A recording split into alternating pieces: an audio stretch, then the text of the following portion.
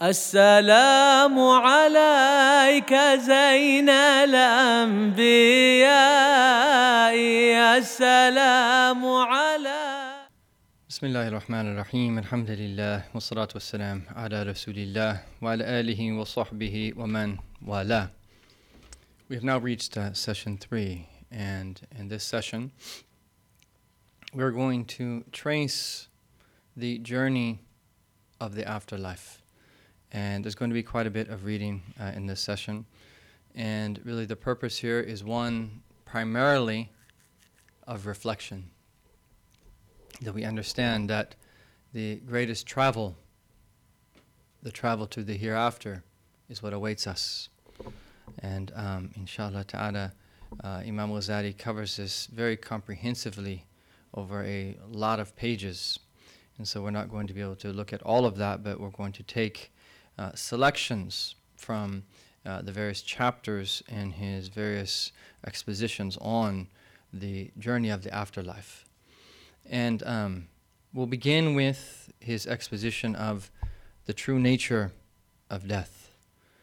May Allah subhanahu wa ta'ala that bless us to return to him subhanahu wa ta'ala like his loved ones do, like the righteous folk that he has that blessed in this world and the next. And so we begin, and he says, "Know that men entertain many false and mistaken notions regarding the true nature of death.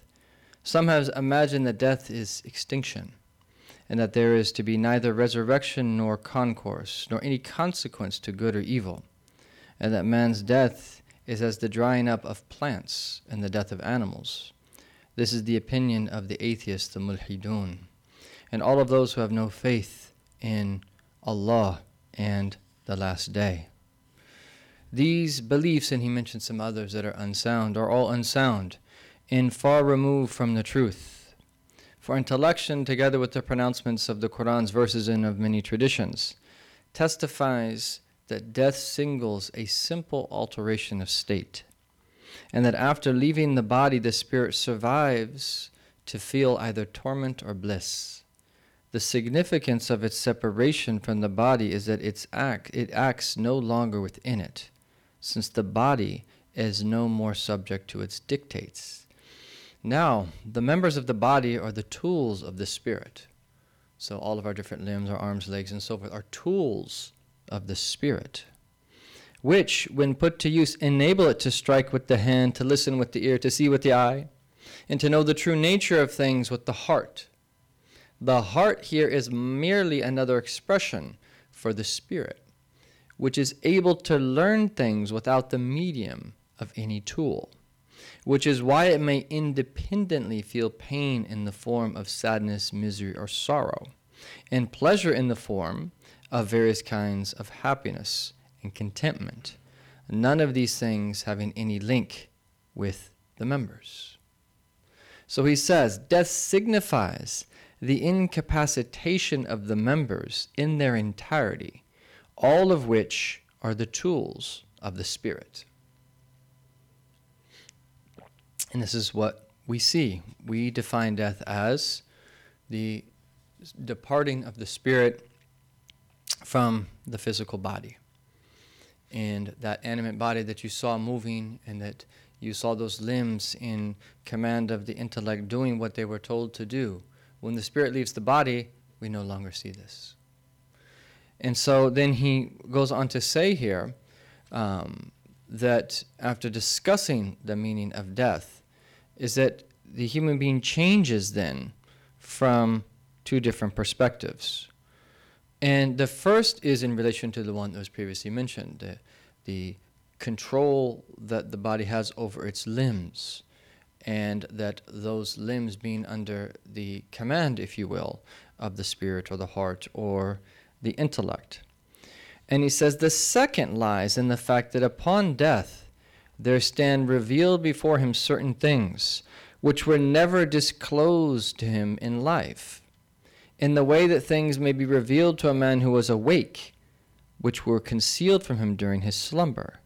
For people are asleep, and when they die, they awake. This very famous statement of Sayyidina Ali bin Abi Talib. the first thing to be revealed to him or unveiled to him, shown to him, is what? His good works and his evil works, such as will benefit or harm him, and which have been inscribed in a book folded away in his innermost heart, from the perusal of which he was distracted by his worldly concerns. When these concerns are cut away, his actions all stand unveiled before him, so that he is dismayed by every sin which he beholds, so much that he would fain plunge into the depths of hell in order to escape from this misery. It is at this time that he shall be told, sufficient for you today is your own soul as a reckoner. كَفَى بِنَفْسِكَ الْيَوْمَ عَلَيْكَ حَسِيبًا. So, this takes place just as we transition from this world into the next world. And all of this is unveiled when his breathing ceases and before his interment, that is, before he is buried. And then after this, that Imam al-Ghazali goes on to say, know that after every believer dies, there is unveiled to him of the mightiness and great majesty of Allah, something in comparison to which this world is no more than a narrow prison. I mispronounced that word first time, and it's actually means jail, and it's actually pronounced similar to jail. That jail, even though it has a G there, which means it's a prison. He is like a prisoner in a gloomy chamber from which a door has been opened onto a spacious garden, stretching as far as his eye can see, containing diverse trees, flowers, birds, and fruit, and cannot therefore wish to return to the gloomy prison. And so then he quotes a hadith of the Prophet ﷺ, says, the believer in this world can be likened to a fetus in its mother's belly, which cries when it emerges, but when it sees the light and begins to suckle, no longer wishes to return to its former abode. So it is with the believer who suffers at death, but who, when brought to his Lord, no more desires to return to the world than a baby wishes to return to its mother's belly. And this is, of course, for the believing servant that Allah subhanahu wa ta'ala has blessed. So if we think about as we enter into the world, and that obviously now as we experience the world, we don't want to go back to the belly of our mother. For the believing servant, after they see the expansiveness of the hereafter, they no longer want to return to the world. And then we are told about other realities of this intermediary realm, the barzakh. And Abu Ayyub al-Ansari relates that the Prophet ﷺ said, when the believer dies, his soul is received by the people of mercy from Allah's presence, just as the bringer of good tidings is received in the world. Grant your brother some respite, they say, that he may rest, for he was formerly in great distress. Then they ask about what such and such a man had done, and how such and such a woman had occupied herself, whether such and such a man or woman had married, until when they ask him about a man who had passed away before him, to be told, he died before me, they say, truly we are Allah's, and truly unto him is our return. Then he has been taken to his mother, the abyss. In other words, that we learn that the people in the barzakh ask, as people come to them, about people in the world. And as even though that they are in the world of the grave, the barzakh, the intermediary realm, they are aware of some of what is happening to the people while they are still here in the world. And then Imam al-Ghazali goes on to discuss the grave. And so the next stage, as we approach our death, and as we take our last breath, and the soul is removed from the body, the next stage, once we're buried, begins, and this is the first stage of the afterlife, and it is the stage of the grave. And it is also known as the barzakh, the intermediary realm. And we will all remain in that realm until Allah subhanahu wa ta'ala commands Israfil to blow the trumpet the second time, when we'll all be resurrected. And we don't know a lot of we know what we need to know. We know a lot about the barzakh. We know what we need to know. But it is a realm that we will remain until that we will be raised, and that then stand before Allah subhanahu wa ta'ala, when that we will go on to talk about these stages and all of the different events that happen that in the afterlife. And so that Ka'b al-Ahbar, that he says, When the righteous bondsman is laid in his tomb, he is surrounded by his righteous acts, such as his prayer, his fasting, his pilgrimage, his engagement in the holy war, and the charity he used to distribute. Then the angels of chastisement approach him from the direction of his feet, but are told by prayer, "Get back from him. You have no authority over him. For upon those feet he stood in me at length for the sake of Allah." Then they approach him from the direction of his head, but fasting says, "You have no authority over him, for in the world's abode he thirsted at length for the sake of Allah." Next they draw near to him from the direction of his trunk. But pilgrimage and holy war say, "Get back from him, for he exhausted himself and wearied his body when he accomplished the pilgrimage and the holy war for the sake of Allah. No authority do you have over him." Then they approach him from the direction of his hands, but charity says, "Back, retreat from my master, for how may an act of charity issued from those two hands to fall into the hand of Allah, while he acted only for his sake? No authority therefore do you have over him." Then he shall be told, "Rejoice, good you have been in life and death." Next the angels of mercy come and spread a heavenly cloth and resting place out for him, and his grave is widened around him for as far as his eye can see. A candle is brought from heaven, and from it he has light until Allah resurrects him from his grave. So what's important here is that we know what it is that we do in this world we will see as we pass, and then our good deeds are what will bring us solace while we're alone in the grave. They will that be our intimate companion. And again, the purpose of mentioning this is to prepare ourselves for the meeting with Allah subhanahu wa ta'ala and for that moment that you and I will all face. And then we know that one of the great things that happens in the grave is the questioning of Munkar and Nakir. And to further the point that was previously mentioned, that Sayyidina Muhammad bin Ali said, "Before every man that dies appear his good and his evil works. He fixes his gaze upon the former and averts it from the latter." So what deeds are we putting forth so that what we see? That just as we die and while we're in the grave. And that Abu Hurairah said that the Prophet ﷺ said, "When the believer draws near to death, he is approached by angels bearing bunches of sweet basil and a silken cloth performed with musk. They draw at his spirit as a hair is drawn from dough." As a hair is drawn from dough, comes right out. And is told, "O soul at rest, come forth satisfied, well satisfying, to the grace and generosity of Allah." And when his spirit is drawn forth, it is set among that musk and that sweet basil, and the silken cloth is folded over it, and it is sent to Iliyin. When the unbeliever draws near death, however, the angels come to him with a piece of black cloth in which there lies a glowing coal, and pull his spirit forth violently. "O vile soul," he is told, "hating and hated emerge to Allah's wrath and his chastisement. When his spirit is taken forth, it is laid upon that hissing coal, and the black cloth is folded over it and is taken away to Sijjin." The souls of the believers will be in Iliyin, and those of the disbelievers in Sijjin. And so, depending upon how we act, depending upon our level of faith, will be between these two different states. And what we hope is that we will believe and do acts of goodness, and our state will be the former, and that our souls will be taken from us the way that hair is pulled out of dough. And then Imam al-Ghazali has a couple chapters on the states of the dead which have been known through unveiling in dreams.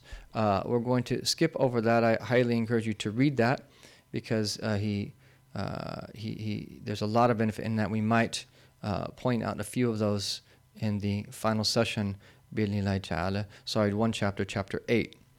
And then he goes to the second part of this book, where he's now going to list all of the different events that are going to transpire.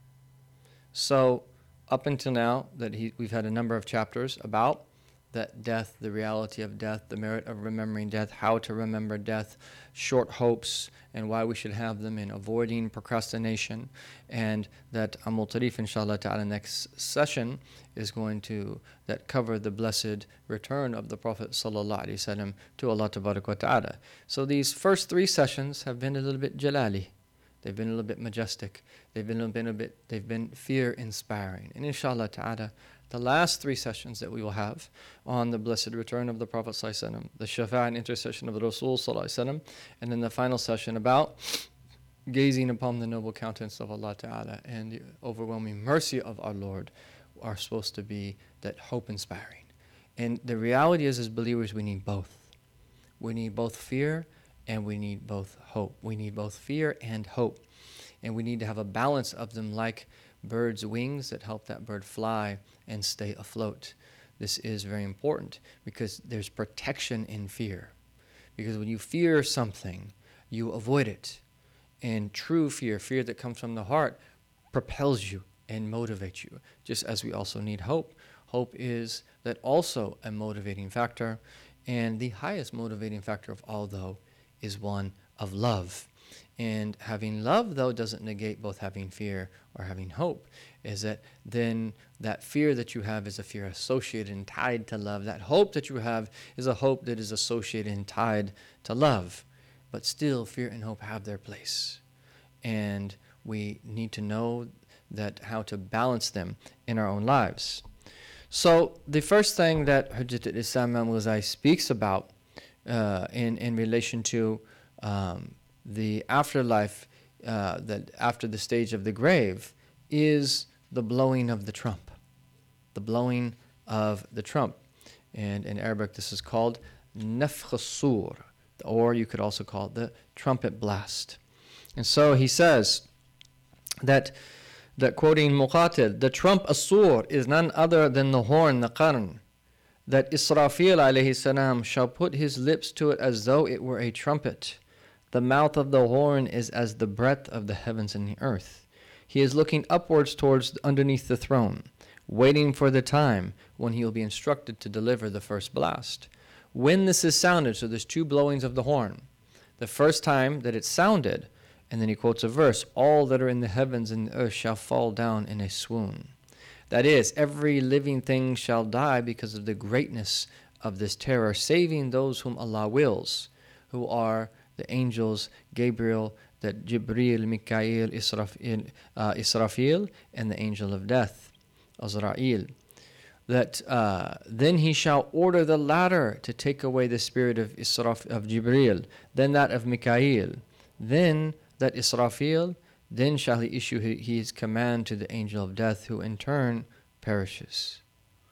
Now, and then after that first blowing of the horn, all created beings shall abide for 40 years in the intermediary realm, okay, which is the barzakh. Then Allah subhanahu wa ta'ala shall quicken, he brings Israfil back to life, and commands him to deliver the second blast, the second blowing. And as he has said, exalted is he, then shall it be blown again, and lo, they stand beholding. They shall be on their feet, watching the resurrection. So that this is a reality, and it will transpire in the time that Allah subhanahu wa ta'ala wills it to transpire. And then there'll be 40 years between the first blowing of the horn and the second. And then this is when the resurrection will take place. And so the next thing that Imam Ghazali talks about is the Ard al-Mahshar wa Ahlu, the land of the people of the concourse, the land and people of the concourse, or the Mahshar, the gathering, the place of gathering. So Imam Ghazali says, then see how after the resurrection and arising, they shall be driven barefoot, naked, and uncircumcised to the land of the concourse, the gathering, which is white and perfectly smooth, and upon which is to be seen neither unevenness nor any protrusion. You will be unable to behold upon it any prominence behind which a man might hide. Instead, it is a single uninterrupted plain devoid of any irregularity, to which they are driven in groups. So it's completely flat.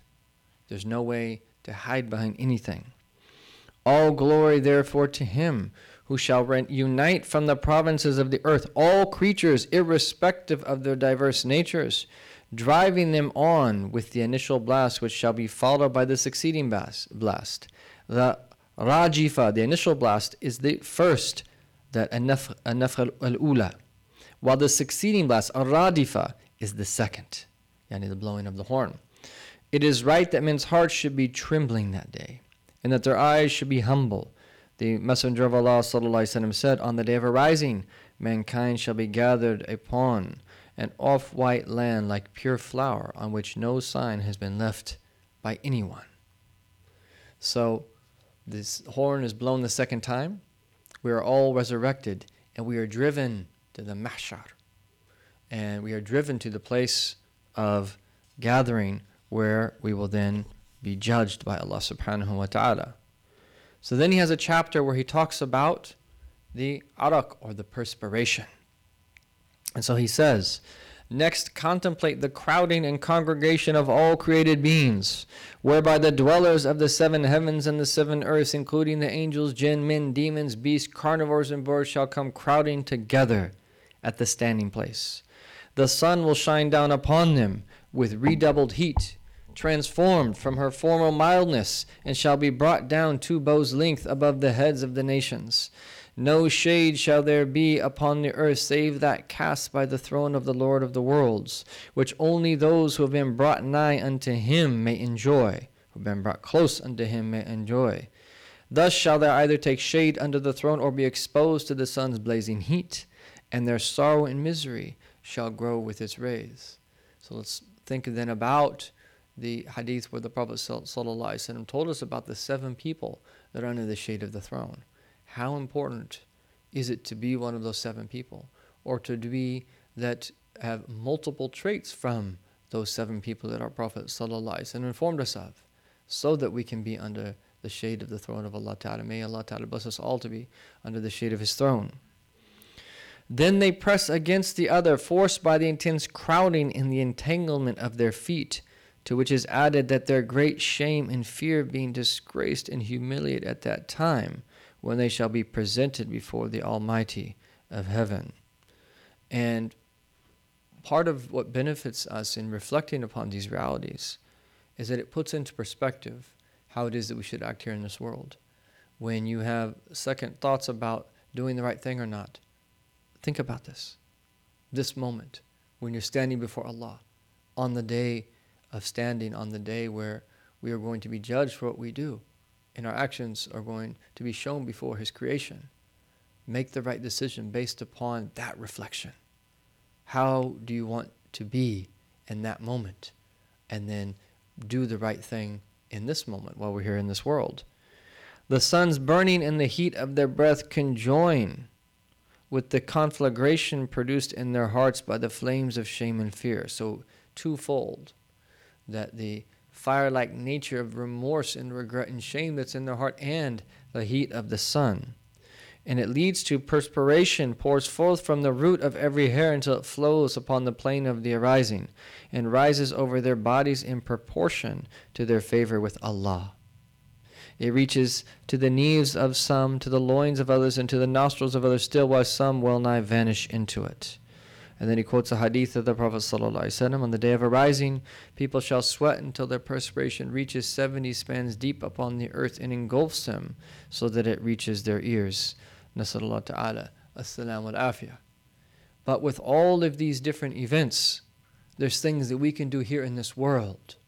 And so Imam Ghazali says, you should know that all the sweat which you did not shed through some effort in Allah's way, such as the pilgrimage or struggle, fi sabilillah, the fast, standing at night prayer, regularly fulfilling the needs of Muslims, sustaining hardships, and enjoying what is good and forbidding what is wrong, will be driven forth by your shame and fear on the plane of the arising, thereby prolonging your suffering. In other words, the more we tire ourselves for the Allah's sake in this world, doing good deeds, struggling for His sake subhanahu wa ta'ala, rectifying between people, laboring and doing good work, studying hard, putting our knowledge into practice, helping other people, all of the different things that we do here in this world, and that whether we actually physically sweat from that or we actually tire ourselves doing that, the hope is, by doing that here in this world, is that we will be sweating less, because we'll have less remorse and we'll be under the shade of Allah Ta'ala's throne and the next. So we should think about that now. What are we doing now in this world to prepare for that moment? And then he has a chapter where he talks about the length of Yawm al-Qiyamah, on the day of arising. And he quotes a hadith of the Prophet ﷺ that says, "How shall you fare when Allah has gathered you together as arrows are gathered in a quiver?" So arrows, a quiver is what holds the arrows. Stray arrows, you gather them together and you put them in the quiver. For 50,000 years and does not look at you. La ilaha illallah. La ilaha illallah.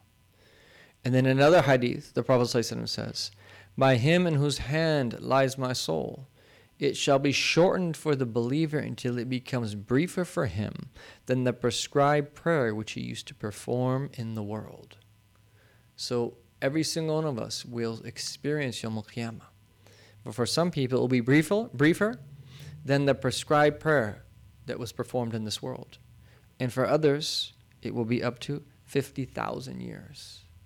And so he says, "Know also that when one's waiting for death in this world becomes lengthy as a result of one's great acts of fortitude in the face of one's desires, then one's waiting upon that day will be of especially brief duration." And encouragement again. How we live now manifests in the next world. How we live now manifests in the next world. And that how we're waiting, all of us are waiting for death. Whether we are aware of it or not, that what is important is that we consciously be waiting for death and be spending our moments that we have here on earth in a way that is pleasing to Him, subhanahu wa ta'ala. So then he has a section that I'll leave for you to read, where he talks about the details about the day of arising, its various calamities, and its names. And it's important that we reflect upon this. And then he has a section on the Musa'ala, which Sheikh Abdul Hakim translates as the Inquisition, i.e. the questioning. "After these circumstances, O unfortunate one, you should next meditate upon the questioning which shall face you orally and without any intermediary. You are to be asked regarding the great and the small, even every jot and tittle. For as you linger in the torment of the arising with its perspiration, and the violence of its great events, there shall descend from the provinces of heaven powerful and harsh angels, who are mighty and vast in form. They have been ordered to seize the forelocks of the workers of unrighteousness, and to bear them to their place of presentation before the Almighty. Every single one of us will be waiting on the Day of Judgment for our questioning." He says, "So picture yourself, O unfortunate one, with the angels grasping your upper arms as you stand before Allah, exalted as He that demands of you, 'Did I not bless you with youth? How did you employ it? Did I not grant you long life? How did you spend it? Did I not bestow wealth upon you? Whence did you come by it, and how did you expend it? Did I not ennoble you with knowledge? How did you act by what you knew?'" La ilaha illallah Muhammad Rasulullah. All of us will be standing before Allah Tabarak wa Ta'ala, and will be asked these questions. Did I not bless you with youth? How did you employ it? Did I not grant you long life? How did you spend it? Did I not bestow wealth upon you? Whence did you come by it? Yani, how did you acquire your wealth? And how did you expend it? Did I not ennoble you with knowledge? How did you act by what you knew? We should think about this very carefully. And in an age where the vast majority of people around us have turned away from Deen, and that many of those who are interested in Deen oftentimes like to listen to that speeches that are a type of that infotainment, where they're benefiting, but people also like to be entertained. We live in an age where people have grown up with video games and movies, and they expect the same thing, oftentimes with lectures and things of that nature. But these books are the books that we really have to study. We should benefit from in as many ways as is possible, and acquire as much beneficial knowledge as possible. But these types of works are the most important works of all that we study regularly, because these types of works that teach us what it is that we really need to be doing with our life. And we've said this before, but it's worth repeating. You and I have to overcome the monotony the potential boredom that can afflict any of us when it comes to learning our deen and worship. We got to overcome that. And what really matters in the end of the day is the time that we spend praying to Allah subhanahu wa ta'ala, the time that we spend that supplicating our Lord tabarak wa ta'ala, the time that we spend fulfilling His commandments and avoiding His prohibitions. What really matters is our state of heart. What really matters is how sincerely we are worshiping our Lord subhanahu wa ta'ala.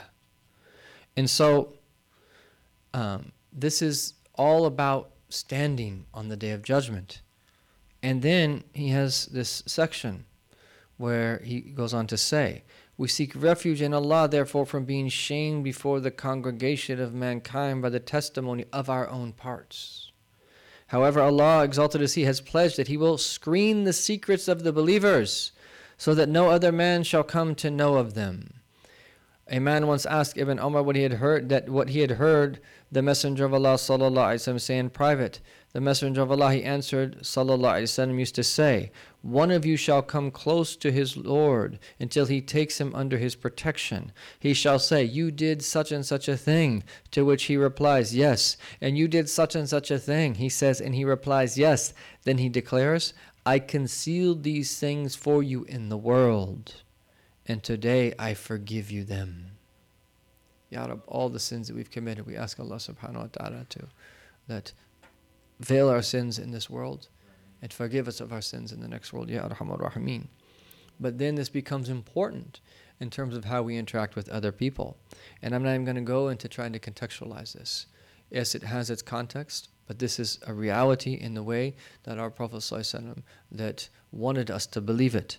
The Messenger of Allah ﷺ has said, whosoever conceals the faults of a believer shall have his own faults concealed by Allah on the day of arising. From this we know that it is hoped that the bondsman who has faith will conceal the faults of others and tolerate their shortcomings within himself without wagging his tongue and mentioning their faults or speaking of them in their absence in a way that they would find disagreeable were they to hear it. Such a commendable practice is deserving of a corresponding reward at the arising. Suppose that one had concealed the faults of another. And then he's going to go on.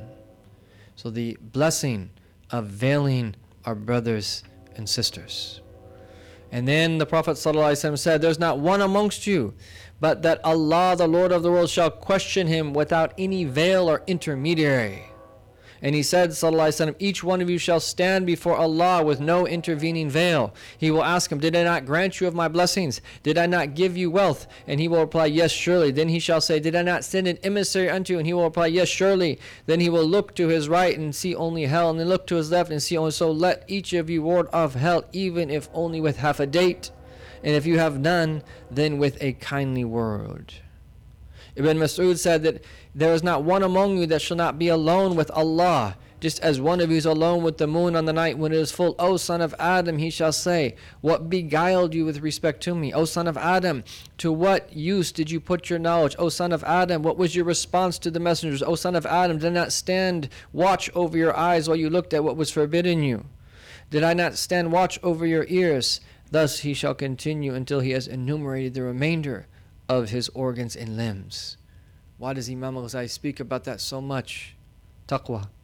Listing for it from his early books and books like The Beginning of Guidance, the taqwa of the limbs.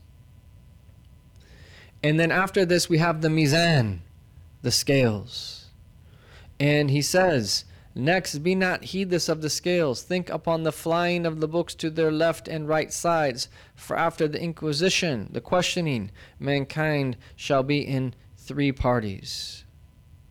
One party will be composed of those who have not a single good deed to their credit. Another party is composed of those who with not a single transgression to their discredit. But a third party, which constitutes the greater part of mankind, still remains. They have mingled good works with ill.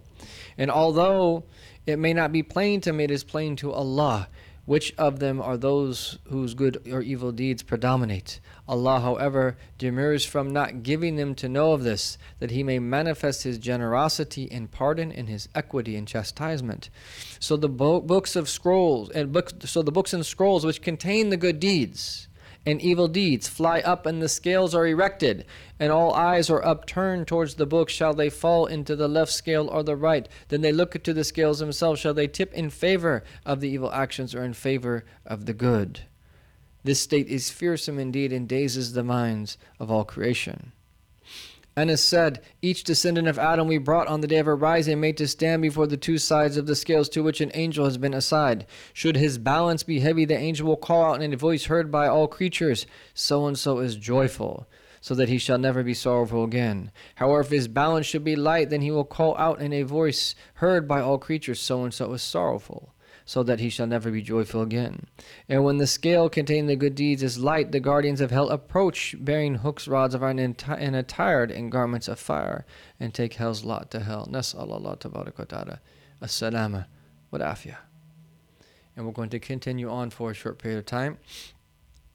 The next subject is al-khusama wa rad al-madalim, translated as the adversaries and the restorations of wrong. And that what this is really about are the people that we've wronged here in this world, and how they will come on Yawm al-Qiyamah and asking for their rights be given to them. And if we've wronged someone, they will come and they'll take our good deeds. And if we run out of good deeds, that we will then take from their bad deeds. And so Imam al-Ghazali says here, know that none shall escape the peril which is the scale, save the man that called himself to account in this world. So he actually mentions this in this chapter, and then relates it to what preceded, and then it's a segue into what he'll then discuss. So he says that, know that none shall escape the peril which is in the scale, save the man that called himself to account in this world and weighed up his deeds, statements, ideas, and hours in the scales of the law. As Sayyidina Umar radiallahu anhu said, call yourselves to account before you yourselves are called to account. Weigh yourselves up before you yourselves are weighed up. So again, the more we take ourselves to account here in this world, the more that our scale of good deeds will outweigh the scale of the bad deeds on Yawm al-Qiyamah. That the more that we do that now here in this world, Allah will not join between two fears. The more that we fear Allah here in this world, and we avoid wrong and do what is right, the more safety that we will have on Yawm al-Qiyamah. And so that this is a reality that we have to be aware of. And he says, a man's weighing of himself can only consist in his sincerely repenting of every sin before he dies, and in remedying his inadequacy and discharging his obligation towards Allah, and in righting the wrongs that he has committed grain by grain. This is where he transitions into restoration of wrongs. And in reconciling himself with all those who were injured by his tongue, his hands, and the bad opinions which he harbored within his breast. He should set their hearts at rest, so that when he dies, not a single injustice or obligation will remain to his discredit.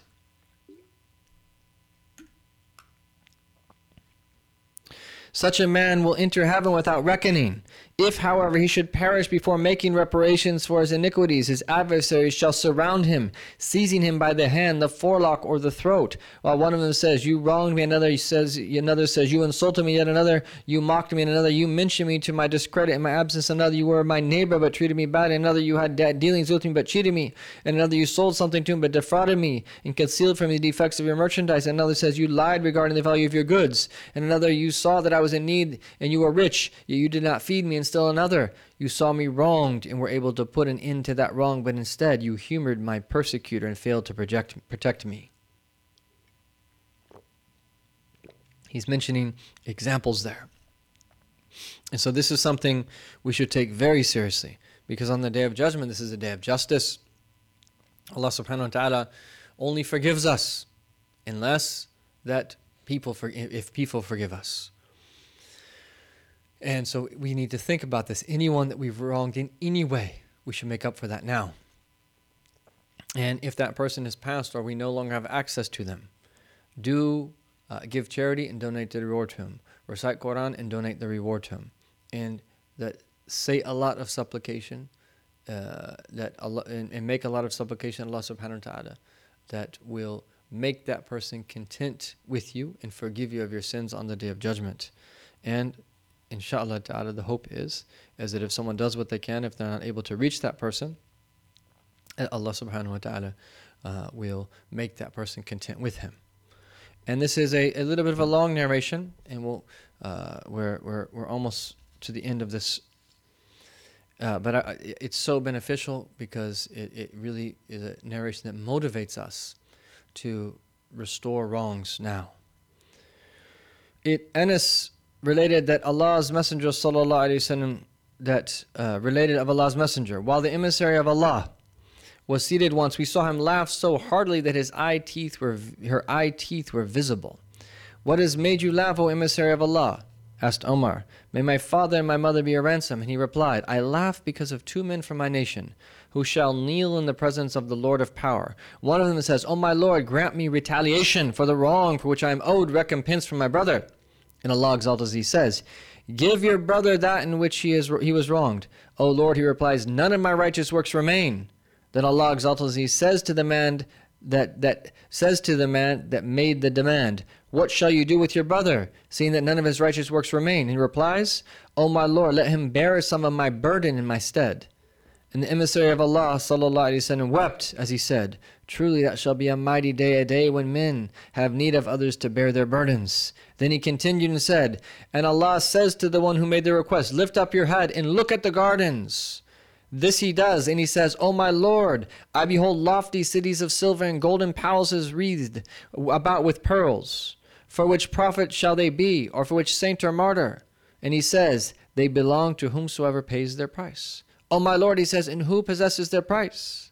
You possess it, he replies. And what might it be, he asks. And he says, your forgiveness of your brother.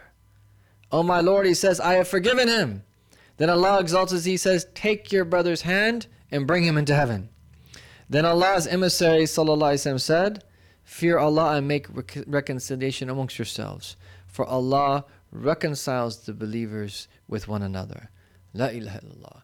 And one of the beautiful things that Sayyidi Sheikh Sama Anas mentioned is that if you demand your rights, subhanallah, that means that you have to wait on Yawm al-Qiyamah for the restoration of those rights. But if you forgive, you'll be able to move to paradise quicker. Why want you want to ride on the plane, on the plane of judgment? Forgive everybody. And the reward that you get for partying people is even greater.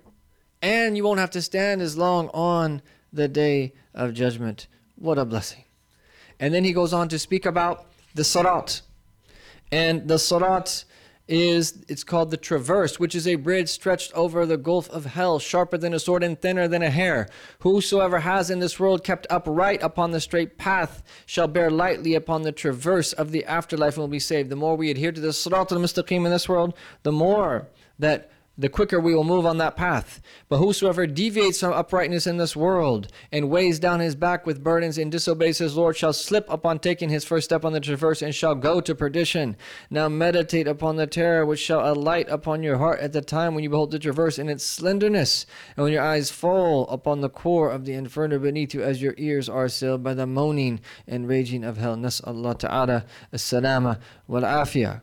Then he mentioned the passage of which shall be in proportion to the light which men have received. So our crossing the traverse is in proportion to the light that we've received. And some shall cross like the blinking of an eye, others like lightning, others like clouds, others like shooting stars, others like a swift stallion. Others shall walk rapidly until he who has been given light upon his big toe shall cross, crawling on his face, his hands and his feet, pushing one hand forward and holding on with the other, clinging with the foot and dragging the other, while hell assails his flanks. Thus he will progress until he is finished. And when he is done, he shall stand up over it and say, praise be Allah, he has granted me something never given to anyone else, for he has delivered me from hell after I had beheld it. Then he shall be taken to a pool at the gate of heaven, where he bathes.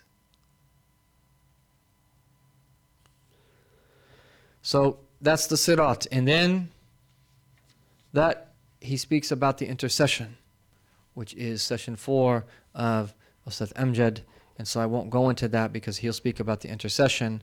And then after the intercession, is the Hawd, the blessed pool or basin of our Prophet sallallahu alaihi wasallam. And according to some scholars, every prophet has a pool. But he says, know that the pool, the Hawd, is a great dignity which Allah has conferred solely upon our Prophet sallallahu alaihi wasallam. A description of it is included in the traditions. It is our hope that Allah, exalted is He, will grant us to know of it in this world and to taste it in the next. For one of its qualities is that whosoever drinks of it shall never thirst again. And insha'Allah, we will be of those who come to the Hawd of the Prophet sallallahu alaihi wasallam, and we will witness Rasulullah sallallahu alaihi wasallam and his blessed family and the great companions and his great inheritors throughout the centuries at this blessed pool of our Prophet sallallahu alaihi wasallam. And the Prophet said about his pool, my pool stretches for the distance which is between Aden and Amman of Al-Balqa. Its water is whiter than milk and sweeter than honey.